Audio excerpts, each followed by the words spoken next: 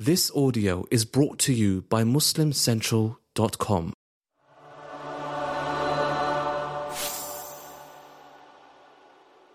السلام عليكم ورحمة الله وبركاته. أعوذ بالله السميع العليم من الشيطان الرجيم. بسم الله الرحمن الرحيم. الحمد لله رب العالمين ولا عدوان إلا على الظالمين والعاقبة للمتقين. اللهم صل وسلم وبارك على عبدك ورسولك محمد صلى الله عليه وسلم وعلى آله وصحبه وسلم تسليما كثيرا. Welcome back to another episode of The Firsts. And inshallah ta'ala, as we spoke about last week, Al-Arqam ibn Abi al-Arqam, and we said that there is a man, radiyallahu ta'ala anhu, a young man who always used to be in the background, but his house became the most famous house in the history of Al-Islam. We now move on to a woman who, subhanAllah, the way that I would describe this woman is that she's a part of everyone's story, almost literally, but at the same time, she kind of disappears. She's in the background of all of these stories, and her story alone, in and of itself, which is a remarkable story, is never given its due right. And obviously, we're going to come across a few of those. And no matter how much we speak about these people, we will never give them the honor that Allah subhanahu wa ta'ala gave them and that is deserved to them. But at the same time, this is a woman that I'm particularly excited about covering because I want you to take a look at this family tree. And this is pieced together from various biographies, okay? This woman is Lubaba bint al-Harith ibn Hazan. May Allah subhanahu wa ta'ala be pleased with her. She is the wife of Al-Abbas radiyallahu ta'ala anhu and the mother of the famous Abdullah ibn Abbas radiyallahu anhuma, who of course was the first scholar, the first Habrul Ummah, the great scholar of Islam, the scholar of this Ummah, Abdullah ibn Abbas. But just look at how everything is tied through this woman. And I wanted you to actually be able to see a visual of it to realize that pretty much everyone, or many of the people that we speak about, are related to her in some capacity. And that is because her father, Al-Harith ibn Hazan, married multiple times, and her mother, Hind bint Auf, also married at least 4 times. And so let's go through her family tree for a moment here. Through her relationship, or with her relationship to her sisters, she becomes the sister-in-law of the Prophet sallallahu alaihi wasallam twice. So first you have Maymuna bint al-Harith radiyallahu ta'ala anha, the last wife of the Prophet sallallahu alaihi wasallam, who was her full sister, who married the Prophet sallallahu alaihi wasallam only after he was able to come back to Mecca after having spent years away due to the persecution. So she is the sister of Maymuna radiyallahu ta'ala anha, the full sister of Maymuna radiyallahu anha, and the sister-in-law of the Prophet sallallahu alaihi wasallam through that route. Her half-sister is Zainab bint Khuzaymah radiyallahu ta'ala anha, who is her half-sister through her mother. So Zainab bint Khuzaymah is the daughter of Hind bint Auf and was the only other wife of the Prophet ﷺ to pass away in his lifetime other than Khadija radiyallahu ta'ala anha. So Zainab bint Khuzaymah, may Allah be pleased with her, Masakin, the mother of the poor, known for her charity, known for her generosity. She passed away only a few months after being married to the Prophet ﷺ in Medina. This is the half-sister of Lubaba radiyallahu ta'ala anha. So she's the Prophet ﷺ's sister-in-law twice, as well as, of course, being married to the uncle of the Prophet ﷺ, Al-Abbas. And then you have Asma bint Umays and Salma bint Umays. Asma bint Umays is her half-sister, again through her mother, through Hind bint Auf. And Asma bint Umays is someone we will have a whole episode to because she was married to Ja'far, Abu Bakr, and Ali. May Allah be pleased with them all. Subhanallah. So this was a woman that married 3 of the greatest people to walk the face of the earth. And of course was widowed 3 times in the process. Her sister, Salma bint Umays, also the half-sister of Lubaba, may Allah be pleased with her, was the wife of Hamza radiyallahu ta'ala anhu. And then after Hamza was martyred, married to Shaddad ibn al-Had radiyallahu ta'ala anhu. So married to 2 great companions as well. So before I go any further, the Prophet ﷺ would refer to Lubaba, Maymuna, Asma, and Salma as al-akhawat al-mu'minat, the faithful sisters. So when you hear the Prophet ﷺ actually say that name, al-akhawat al-mu'minat, the faithful sisters, he's talking about those 4, may Allah be pleased with them, because of how early they came into Islam and the support that they gave to the Prophet ﷺ and the way that they believed in Allah and His Messenger ﷺ. So he referred to them as a group, those four, al-akhawat, al-mu'minat, the believing sisters, the faithful sisters. And then you have Lubaba as-Sughra, the younger sister of Lubaba, radiyallahu ta'ala anha. And this is the mother of Khalid ibn al-Walid, radiyallahu ta'ala anhu. So she's also the aunt of Khalid, radiyallahu ta'ala anhu. And of course, as we mentioned, her husband Al-Abbas, her children Abdullah ibn Abbas, Al-Fadl ibn Abbas, Ubaidullah ibn Abbas, Quthum ibn Abbas, all of them her children and more. And then lastly, a beautiful story which we'll speak about inshallah ta'ala towards the end. Al-Husayn ibn Ali, radiyallahu ta'ala anhuma, the great Imam, the person who was so beloved to the Prophet ﷺ, one of the most beloved people in the world to the Prophet ﷺ, was her son through breastfeeding, which we'll speak about inshallah ta'ala. So this is why some of the scholars say that this is the most noble mother-in-law in the history of Islam, the most noble old person, elderly person, akram ajuz fil Islam. Because everything seems to connect through this woman. May Allah subhanahu wa ta'ala be pleased with her. And, she's literally the sister-in-law or the in-law of all of the Khulafa al-Rashideen in some capacity, except for Uthman radiallahu ta'ala anhu. But I'm sure that if you put this all together, you can find a link to Uthman radiallahu ta'ala anhu as well. So what's her story, right? I mean, this is the family tree, and this is the woman that's a part of everybody else's story. And you can just pull her name out of every biography through some sort of relationship. But what's her story? She's from a tribe by the name of Banu Hilal. Okay, so she's actually Lubaba al-Hilaliya, radiyallahu ta'ala anha, and she's referred to in that way. And Banu Hilal was a tribe that was particularly known for its ability to deal with the extreme circumstances of the desert. So they were a Bedouin tribe. They were known for their ability to live under extreme conditions. They were experts in agriculture. So they were amongst those that would grow crops in difficult circumstances. They would, take care of people's cattle and sheep and their camels. So they were known to be, good shepherds as well. People would send out their children to live with Banu Hilal so that they could learn how to deal with rough circumstances. So if you wanted your child to learn the life of a Bedouin, to learn how to deal with difficult circumstances, you sent them to be amongst Banu Hilal. And some of the scholars say that's how Khalid radiallahu ta'ala anhu actually learned the skill set that he learned, the nephew of Lubaba, because Khalid, grew up amongst Banu Hilal. And that's something that you put on your resume at the time, right? That you grew up and you were raised amongst Banu Hilal because they knew how to deal with the difficulties of the desert. So Lubaba radiallahu ta'ala anha, bint al-Harith, she comes out of this reality and she has the characteristics of Banu Hilal. She is a tough, strong woman.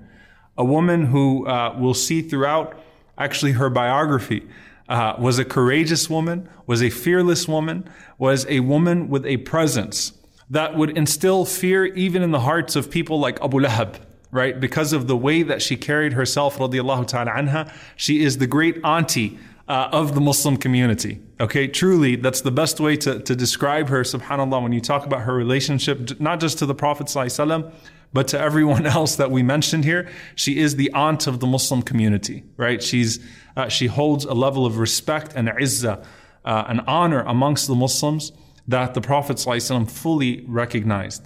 But above all of that, al-Fadl, who, of course, I should mention al-Fadl being her oldest child, her nickname is al-Fadl. al-Fadl, Lubaba, has a distinction that is higher than all of these things that are represented through these family ties. And that is that she took pride in being the first woman to convert to Islam after Khadija radiallahu ta'ala anha. She even says that she embraced Islam on the same day as Khadija radiallahu ta'ala anha. Now realize again, she's an aunt of the Prophet ﷺ through marriage, right? She's married to Al-Abbas, and Al-Abbas radiallahu anhu was close to the Prophet ﷺ and also not too much older than the Prophet ﷺ. So had a relationship with the Prophet ﷺ that was both one of an uncle and a nephew, and also one that was brotherly. But as soon as she heard of Islam, as soon as she heard through the family who was first notified that the Prophet ﷺ had gone through this experience, she knew the Prophet ﷺ's character. She loved the Prophet ﷺ. She admired the Prophet ﷺ. She immediately went to the Messenger ﷺ and embraced Islam. And you know, it's as it's said in Siyar A'lam an-Nubala, Imam al-Dhahabi rahimahullah collects that it was said that no one accepted Islam from the women before her except Khadija radiallahu ta'ala anha. And Ibn Hajar rahimahullah, he says that the only one that could have possibly accepted Islam before her might have been Fatima bint al-Khattab, the sister of Umar. May Allah be pleased with them all. So she immediately goes to the house of the Prophet sallallahu alaihi wasallam to embrace Islam, and she will support the Prophet sallallahu alaihi wasallam in his mission from the very start. She also had a very close relationship to Khadija radiallahu ta'ala anha. So she would speak of Khadija radiallahu anha extremely highly, and because of her relationship to Khadija and then her relationship to the Prophet sallallahu alaihi wasallam through her husband Al-Abbas, she was one of those who used to go and sit with the Prophet sallallahu alaihi wasallam both in Dar al-Arqam as well as in his own house, right? So imagine in that home where the family of the Prophet sallallahu alaihi wasallam, some of them are embracing Islam, whether it's the children or the women or some of the men are embracing Islam, and the community is growing around the Prophet ﷺ. Lubaba was one of those who was distinguished to go and learn Islam from the Prophet ﷺ, from his house, as well as in Dar al-Arqam. And that is not something that many people had the ability to do, especially in Mecca. But being amongst Banu Hashim and having that closeness to the Prophet ﷺ, she took advantage of that. And she is the first of al-akhawat al-mu'minat, the faithful sisters that the Prophet ﷺ used to refer to. Ibn Abbas radiallahu ta'ala anhu, he speaks about this. Abdullah ibn Abbas, he speaks about this reality in Mecca. He says that, as long as he remembered, his mother was openly declaring her Islam and always in a state of salah. So he said, "Kuntu ana wa ummi min al-mustad'afina min al-nisa'i wal-wildan," that I and my mother were from the mustad'afin. We were considered amongst the weak in Mecca who embraced Islam and who suffered as a result of embracing Islam. Through Lubaba radiallahu ta'ala anha, al-Fadl, Abu Rafi', who was the servant of Al-Abbas radiallahu ta'ala anhu, Abu Rafi', the freed slave of Al-Abbas, also embraced Islam and began to practice secretly. So Lubaba was open about her Islam. Abu Rafi', who was the freed slave of Al-Abbas radiallahu ta'ala anhu, practiced Islam secretly. And of course, Al-Abbas himself, radiallahu ta'ala anhu, there's a difference of opinion as to when he embraced Islam. When did he embrace Islam privately? When did he publicly embrace Islam? Or at what point does he embrace his religion, the religion of his nephew, and become who he became, radiallahu ta'ala anhu? But it definitely was not as early as Lubaba. She used to make dua for Al-Abbas to come to Islam, and she used to make dua for him to abandon al-riba. So she had a purity in that she hated the practice of usury. And this is something that we find from these noble people, that their fitrah aligned with what was to come of revelation, their natural disposition, their natural inclination already aligned with what was to come through revelation. And riba, which really took the form of late fees and burdening people in debt through late fees more than anything else in Mecca. Riba was something that she hated, and riba was something that Al-Abbas was famous for. And that's why you see when the Prophet ﷺ abolishes the riba, interest and usury, he particularly says those that owe to Al-Abbas are forgiven for their interest and their usury. Why? Because Al-Abbas radiallahu ta'ala anhu was a rich merchant, and he used to give out loans. He used to have a lot of debt that was owed to him. So she would make dua to Allah subhanahu wa ta'ala to guide her husband Al-Abbas both to come to Islam and also to abandon riba, even though riba would not be forbidden for years after she would pray to Allah subhanahu wa ta'ala for that.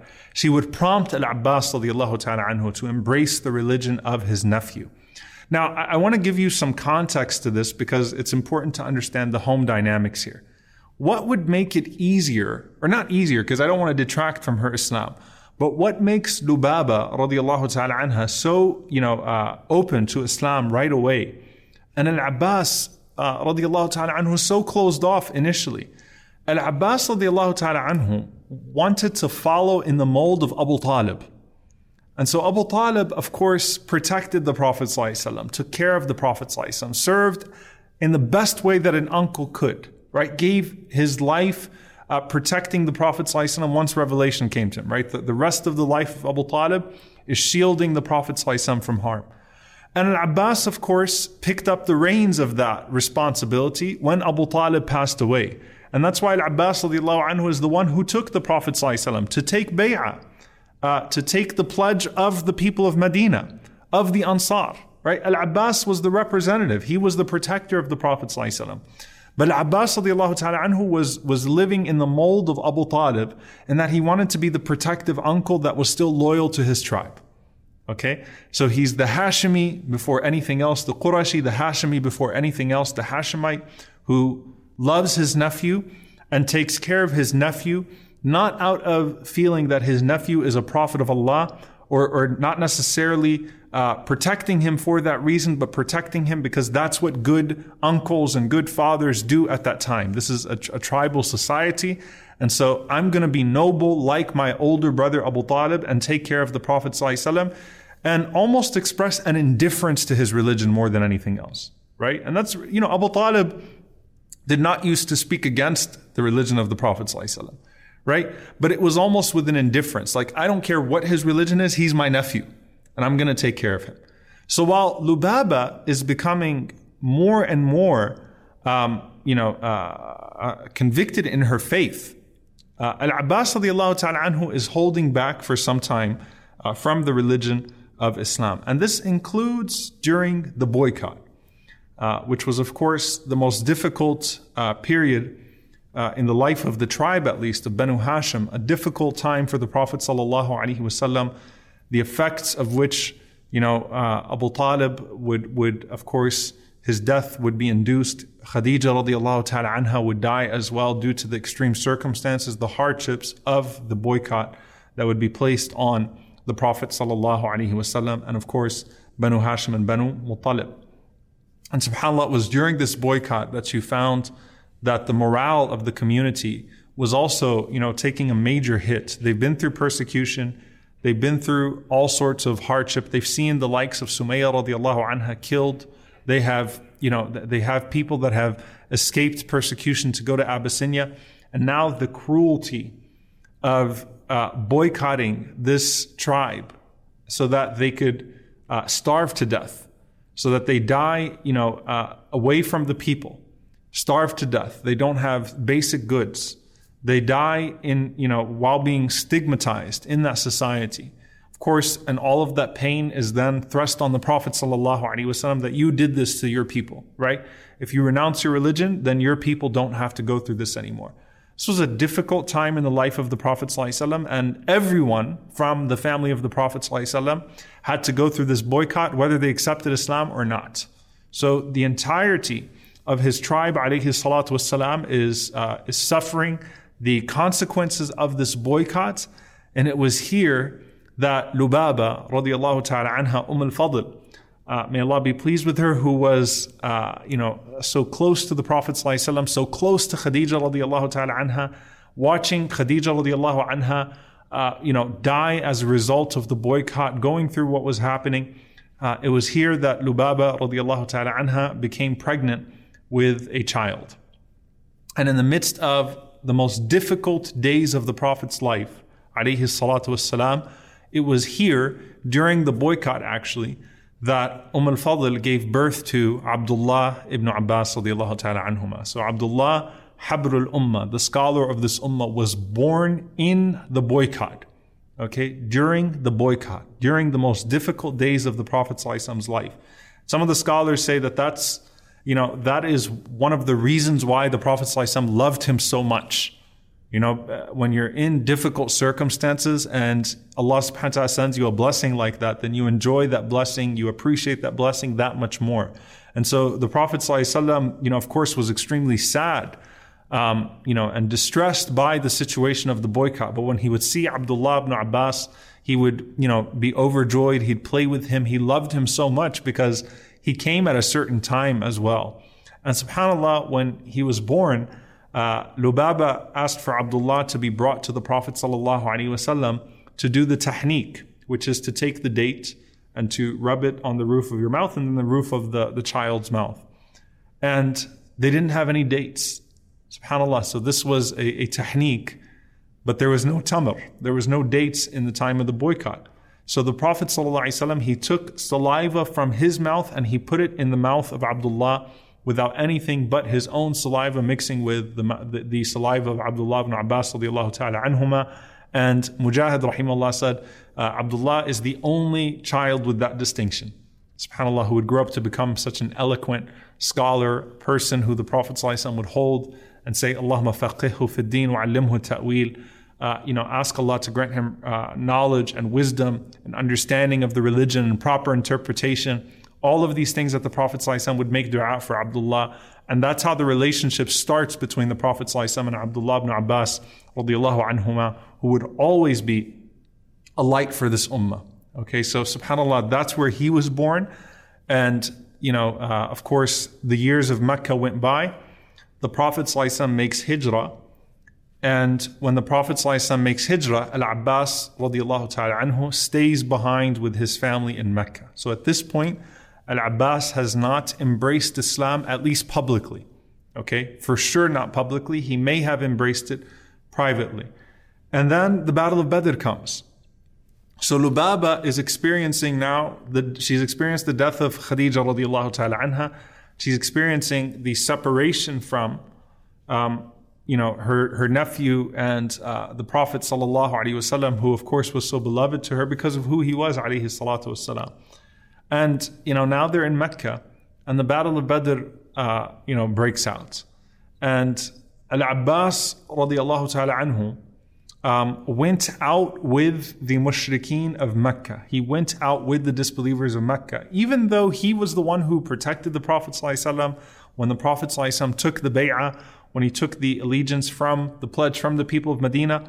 Al-Abbas radiallahu ta'ala anhu still had to go out with the noble ones of Mecca to this fight of the Battle of Badr.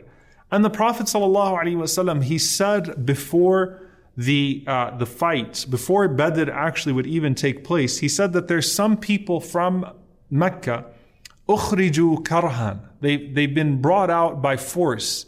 They have no interest whatsoever in fighting us. So if you see them, don't kill them. Instead, just capture them and bring them to the prisoners, right? But do not kill them because they're not here to kill you. And the Prophet ﷺ mentioned Abu al-Bukhtari, Ibn Hisham, and Al-Abbas. So he said, these two men are not interested in fighting us. They're not there to kill us, but they were forced by their people to go out. So Al-Abbas radiallahu ta'ala anhu, surely, he came out to the Battle of Badr and he did not raise his hand one time against the Muslims. He was captured quickly, brought to the Prophet sallallahu alaihi wasallam, and the Prophet sallallahu alaihi wasallam had to still treat him in the same way that everyone else's relatives were being treated. He could not, alayhi salatu wasalam, show favoritism to his uncle, even though he knew his uncle's heart was different. And so the Prophet ﷺ, if he loosened the chains on Al-Abbas radiallahu ta'ala anhu, the cuffs on Al-Abbas, he said, loosen them for everyone, right? It's not just Al-Abbas radiallahu ta'ala anhu, everyone has to have it loosened then. And when the Prophet ﷺ collects ransom, of course, lets people leave, he cannot show favoritism to his uncle because he loves his uncle. And so when he goes to his uncle, he tells his uncle to ransom himself. Just, you're a rich man, ransom yourself. So he, Al-Abbas tells the Prophet ﷺ, I don't have that kind of money. The Prophet ﷺ says, فَأَيْنَ الْمَالُ الَّذِي دَفَنْتَهُ أَنْتَ وَأُمُّ الْفَضْلِ? Where is the money that you and your wife, al-Fadl, hid away, you stored away? And you said to her, if I'm killed in this battle, then save this for Al-Fadl, Abdullah, and Quthum. So the Prophet ﷺ is telling Al-Abbas about a conversation that he had with Lubaba, al-Fadl in Mecca, and there's no way that the Prophet ﷺ would know about that conversation. So Al-Abbas says, Wallahi ya Rasulullah, I know that you are Allah's messenger, because this is not a thing that anyone except for al-Fadl and myself knew. Just me and Lubaba had this conversation. There is no way that you would have known about this had you not been a messenger of Allah. So he told the Prophet ﷺ if he could count the 20 uqiyah, which was a weight that he took from him in the battle. The Prophet ﷺ said, I can't, because that's the spoils of war. So what was taken in the battle itself doesn't count.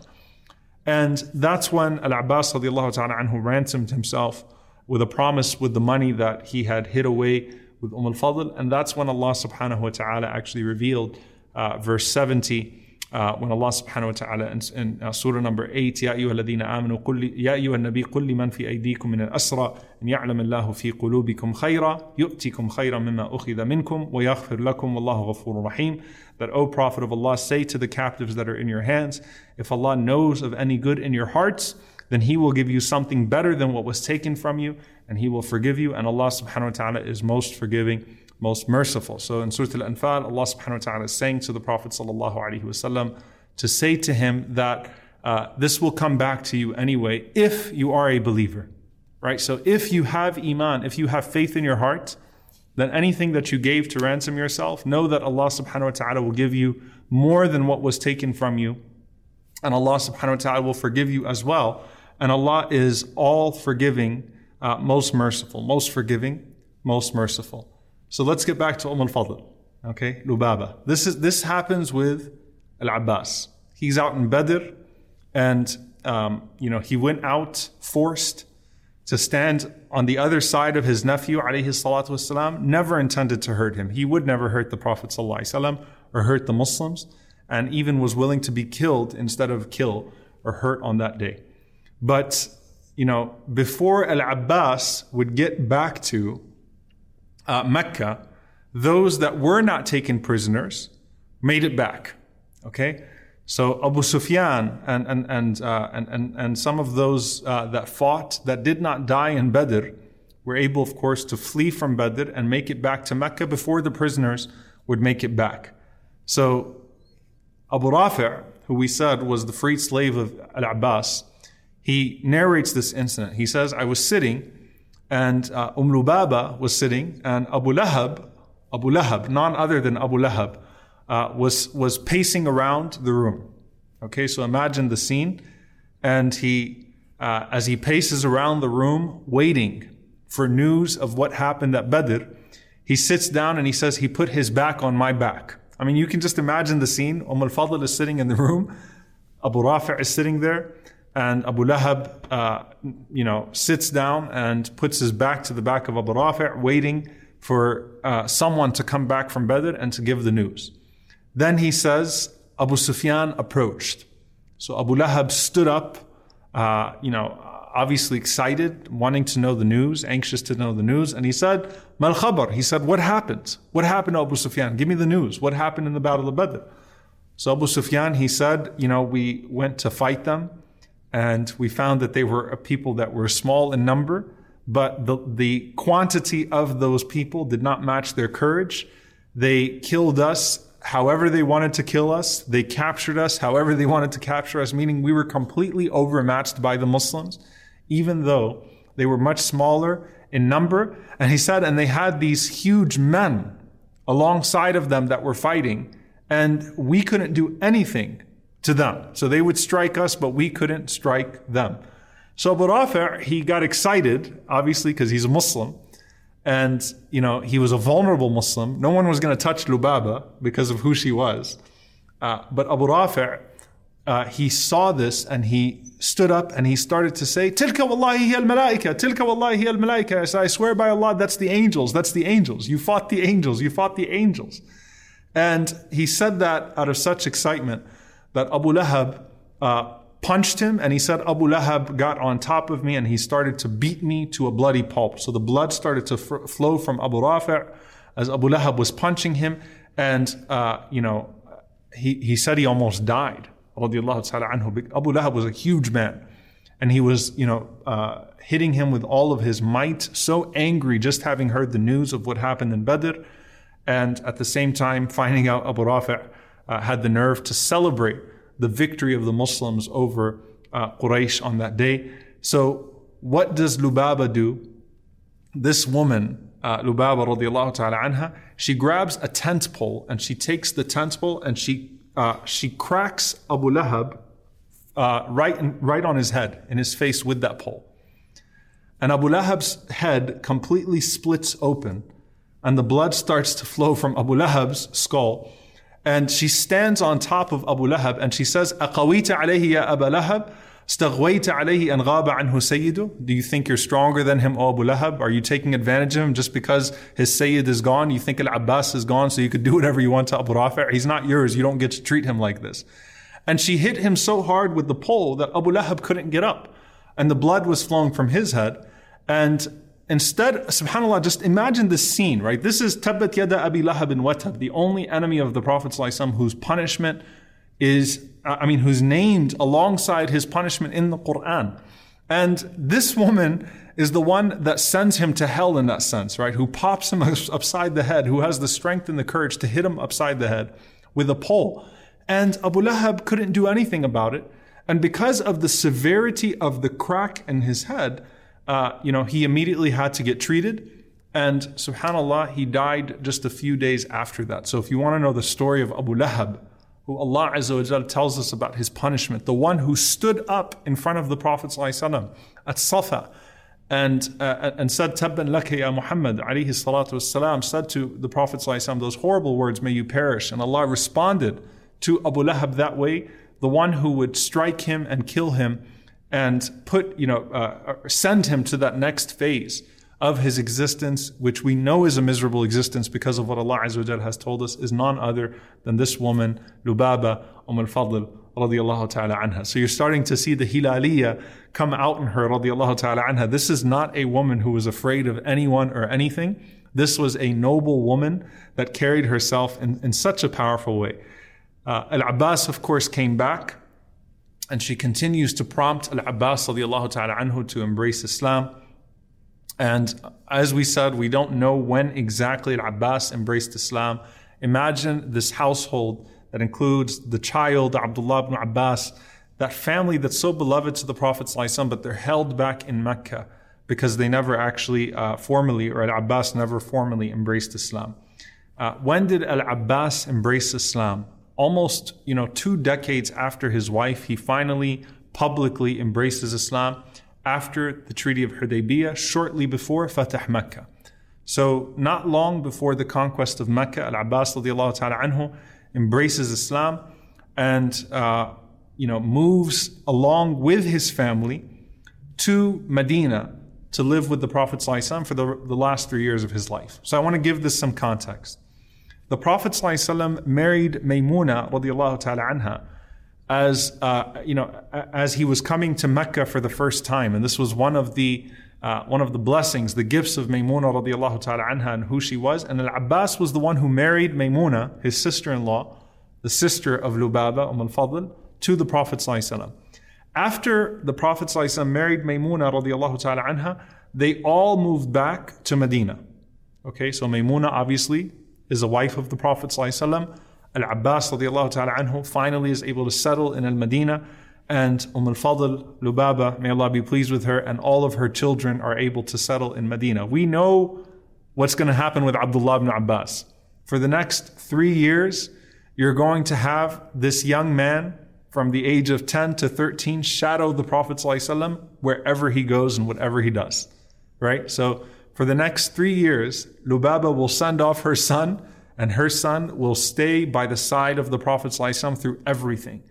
And so that's why you have the narration of the Prophet ﷺ riding with Abdullah ibn Abbas on the back of his riding animal and speaking to him and saying, Ya ghulam inni u'allimuka kalimat, oh young man, let me teach you some words. Ihfadillah yahfadhk, ihfadillah tajidhu tujahak, until the end of the very famous hadith.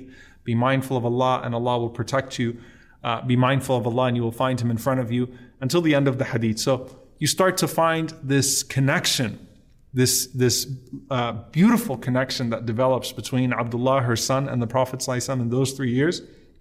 You also have, a person, a young man, who asks permission to sleep in the house of the Prophet ﷺ on the night that his aunt radiallahu ta'ala anha, Maymuna, is with the Prophet ﷺ. So you have Abdullah, her son, who will go and sleep at the feet of the Prophet ﷺ and Maymuna radiallahu ta'ala anha, and will carefully observe the Prophet ﷺ's Qiyamul Layl, his nighttime habits, to narrate it to us and to teach us what the Prophet ﷺ did with his Qiyamul Layl and how he woke up for his Qiyamul Layl.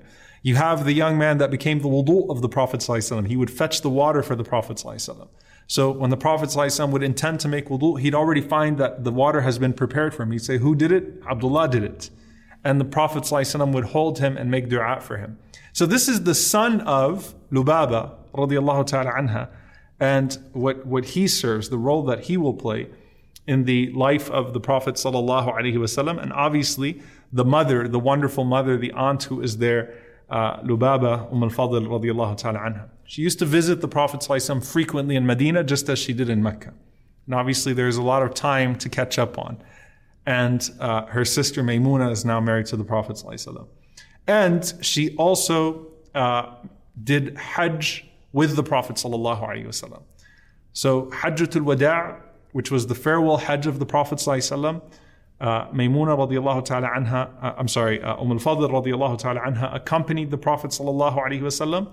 And this is a very important point to understand the blessing of this family.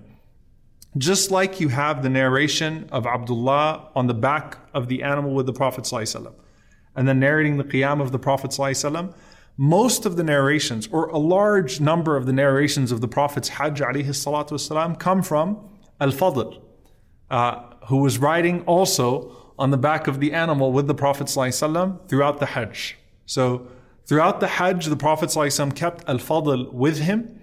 And so we have all of these narrations about the one Hajj that the Prophet ﷺ did in Islam through Al-Fadl, just as we have all of these narrations through Abdullah, both of them raised by this magnificent woman, Al-Fadl, Lubaba, radiallahu ta'ala anha.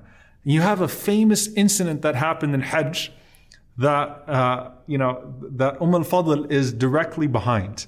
And, subhanAllah, if you've ever been to Hajj, you know that the heat can sometimes really, really become a burden. And I want you to imagine being in Arafah and under the hot sun of Arafah and not knowing whether you should be fasting or not. So in Medina, they started fasting Arafah well before, right? I mean, they've been fasting Arafah now for 7-8 years before the Prophet ﷺ's Hajj. And now they're making Hajj with the Prophet ﷺ, and this is the first Hajj of the Prophet ﷺ with them. And they notice that the Prophet ﷺ has not eaten or drank anything, and that he's just making dua. He's exerting himself in dua. He put his hands up, alayhi salatu wassalam, after salah, and he continued with his hands up. Never once do his hands come down, alayhi salatu wassalam. And so the Sahaba are, coming around the Prophet ﷺ. They don't want to interrupt his dua. Look at the adab that they have, the manners that they have with the Messenger, alayhi salatu wassalam. They don't want to interrupt him and ask the Prophet ﷺ, should we be fasting or not? And at the same time, they're getting dehydrated, it's hot. They don't know if they can break their fast or not. Al-Fadl, Lubaba, may Allah be pleased with her, she sees the scene happening. And so she takes a glass of milk, laban, literally, and she hands it to the Prophet ﷺ so that there could be an intervention without there having to be an intervention. If the Prophet ﷺ turned it away, then obviously they know they're supposed to be fasting. And this was after Asr, so they've already spent hours wondering if they should be fasting on the day of Arafah or not. When Al-Fadl hands him the glass, the Prophet ﷺ knows exactly what is happening. So the Prophet ﷺ, he raises his glass to the sky and then he drinks from it, alayhi salatu wassalam. And as soon as he did that, everyone starts to take a drink because they knew now that they didn't have to fast on the day of Arafah if they were actually in Arafah. And that was the wisdom and the participation of Al-Fadl radiyallahu ta'ala anha as well, who had that vision, who understood what was happening and saw a way and enjoyed a closeness to the Prophet ﷺ to get the Sahaba out of that bind. The last thing that I'll mention here is the beautiful story behind her connection to Al-Husayn ibn Ali radiyallahu ta'ala anhuma, the beloved one of the Prophet sallallahu alaihi wasallam. And so if you look back at this map, you end up now with this one connection, Al-Hussein radiyallahu ta'ala anhu. How is it that she's able to nourish Al-Hussein radiyallahu ta'ala anhu? Ibn Sa'd narrates this, and this is narrated in other places as well, that she had a dream one night, and she told the Prophet ﷺ the dream the next day. And this is right after they moved to Al-Madinah. She told the Prophet ﷺ, Ya Rasulullah, I had an interesting dream. She said, I had a dream that a part of your flesh was in my home. It was an interesting dream, right? So a part of the Prophet ﷺ was in my house, but not the whole of the Prophet ﷺ. And so when she said that to the Prophet ﷺ, she didn't know what to make of that. She said, Fatima radiyallahu ta'ala anha is going to give birth to a child, and you are going to give birth to a child, and you will breastfeed your child as well as the child of Fatima. And who was the child? Al-Hussein radiyallahu ta'ala anhu. So it was a bushra, a glad tidings, that she would breastfeed a child from Fatima radiyallahu anha. And at that point, actually, Quthum was already was born before Al-Hussein radiyallahu ta'ala anhu. So you will breastfeed a child along with Quthum, your child. So this was a late birth in the life of al-Fadl, right? This was not an expected birth. It was a late birth. But subhanAllah, she had flowing milk at this point. And you also just notice the way the Prophet ﷺ spoke of Al-Hussein radiyallahu ta'ala anhu, and you're going to see an incident that comes out of this as well. But just the dream that a piece of the Prophet ﷺ was in the house of al-Fadl. And the Prophet ﷺ said, Hussein radiyallahu anhu is from me. Right? Like Hussein is a piece of the Prophet sallallahu alaihi wasallam, radiyallahu anhu alayhi salam. I mean, it shows you the love the Prophet sallallahu alaihi wasallam had for this family, which we spoke about when we talked about Ali and Fatima and their children. May Allah be pleased with them all. So the dream came true. Fatima radiyallahu anha gave birth to Al-Hussein, and al-Fadl was the mother of Al-Hussein through breastfeeding. She would nurse Al-Hussein radiyallahu ta'ala anhu to assist Fatima radiyallahu ta'ala anha in her task of being a young mother. And one day, she is carrying Al-Hussein. So just imagine this beautiful scene. Put yourself in Medina. She's carrying Al-Hussein. And of course, when the Prophet ﷺ used to see Al-Hussein, radiyallahu ta'ala anhu, the Prophet ﷺ would be so excited, right? He saw Al-Hassan Al-Hussein, the Prophet ﷺ would immediately become grandpa, right? I mean, he'll get down from the minbar, he'll sit them on his lap, they'll climb his back in sujood. The Prophet ﷺ would run to them, they would run to him, he would hold them, he would always be seen carrying them, he would kiss them, he would laugh with them. There was a love that the Prophet ﷺ had for them that was very special, right? So imagine the scene. Here comes al-Fadl, she's carrying young Hussein radiyallahu ta'ala anhu, and the Prophet ﷺ sees her and sees him and starts to cuddle Al-Hussein, starts to play with him, starts to throw him. And then guess what? Al-Hussein urinates all over the Prophet ﷺ. This is an actual story, right? Al-Hussein radiyallahu anhu urinates on the Prophet sallallahu alaihi wasallam. So the Prophet ﷺ, tells al-Fadl to hold him while he could clean that urine. And al-Fadl, she spanks Al-Hussein radiyallahu ta'ala anhu for doing that to the Prophet ﷺ, for urinating on the Prophet ﷺ. And the Prophet ﷺ says to her, because when she spanked Hussein radiyallahu ta'ala anhu, he started to cry. The baby started to cry. The Prophet ﷺ actually says to her, subhanallah, he says to her, "Adaytani fi ibni," you've hurt me with my son, right? You made my son cry, and you've hurt me by hurting my son. May Allah have mercy on you. Subhanallah, this is what the Prophet ﷺ is saying about Al-Hussein radiyallahu ta'ala anhu with just this tap, right? Like just for him crying as a baby in a very natural incident, right? And so then what then, subhanAllah, of those who murdered Al-Hussein radiyallahu ta'ala anhu, right? And this is something that we have to claim. It's a part of our history. It's something we have to hold in our hearts as well, right? And how hurt the Prophet ﷺ would be by that, as Ibn al-Jawzi rahimahullah makes a connection to this as well. So, she lightly, she spanks Al-Hussein. The Prophet ﷺ says, "Adaytani fi waladi," you hurt me by hurting him. You shouldn't have done that. It's okay. And the Prophet ﷺ gives the hukum, the ruling, that when a boy who is exclusively breastfed urinates, then you can sprinkle the area of the water, and that there's a distinction between the urine of the baby boy and the urine of the baby girl. And some of the ulama, they talked about wisdoms of that, that there is a loosening of the restrictions when it comes to the urine of the baby boy as opposed to the baby girl, as long as the baby boy is not eating solids yet. And I'm not going to get into the fiqh of baby urine here, all right, just to understand the context of this, but appreciating the story of this, that this was the closeness that Lubaba al-Fadl radiyallahu ta'ala anha had to the Prophet ﷺ and his family, right? Literally, the mother of Al-Hussein radiyallahu ta'ala anhu through breastfeeding. And this is where you find that narration that becomes a famous narration to be used in the books of fiqh, is through this incident between al-Fadl and the Prophet sallallahu alaihi wasallam and his beloved Hussein radiyallahu ta'ala anhu. So this was the way that she lives around him. Other than that, what we have narrated about her and narrated through her, she narrated about 30 ahadith from the Prophet sallallahu alaihi wasallam. And this is collected through, of course, her son, Abdullah ibn Abbas, through Anas ibn Malik, through Umayr, through some of those famous companions. But there's really only one hadith, which is the famous hadith, which is the hadith we just mentioned. SubhanAllah, that incident between al-Fadl and Hussein and the Prophet sallallahu alaihi wasallam, which shows her closeness to the Prophet sallallahu alaihi wasallam.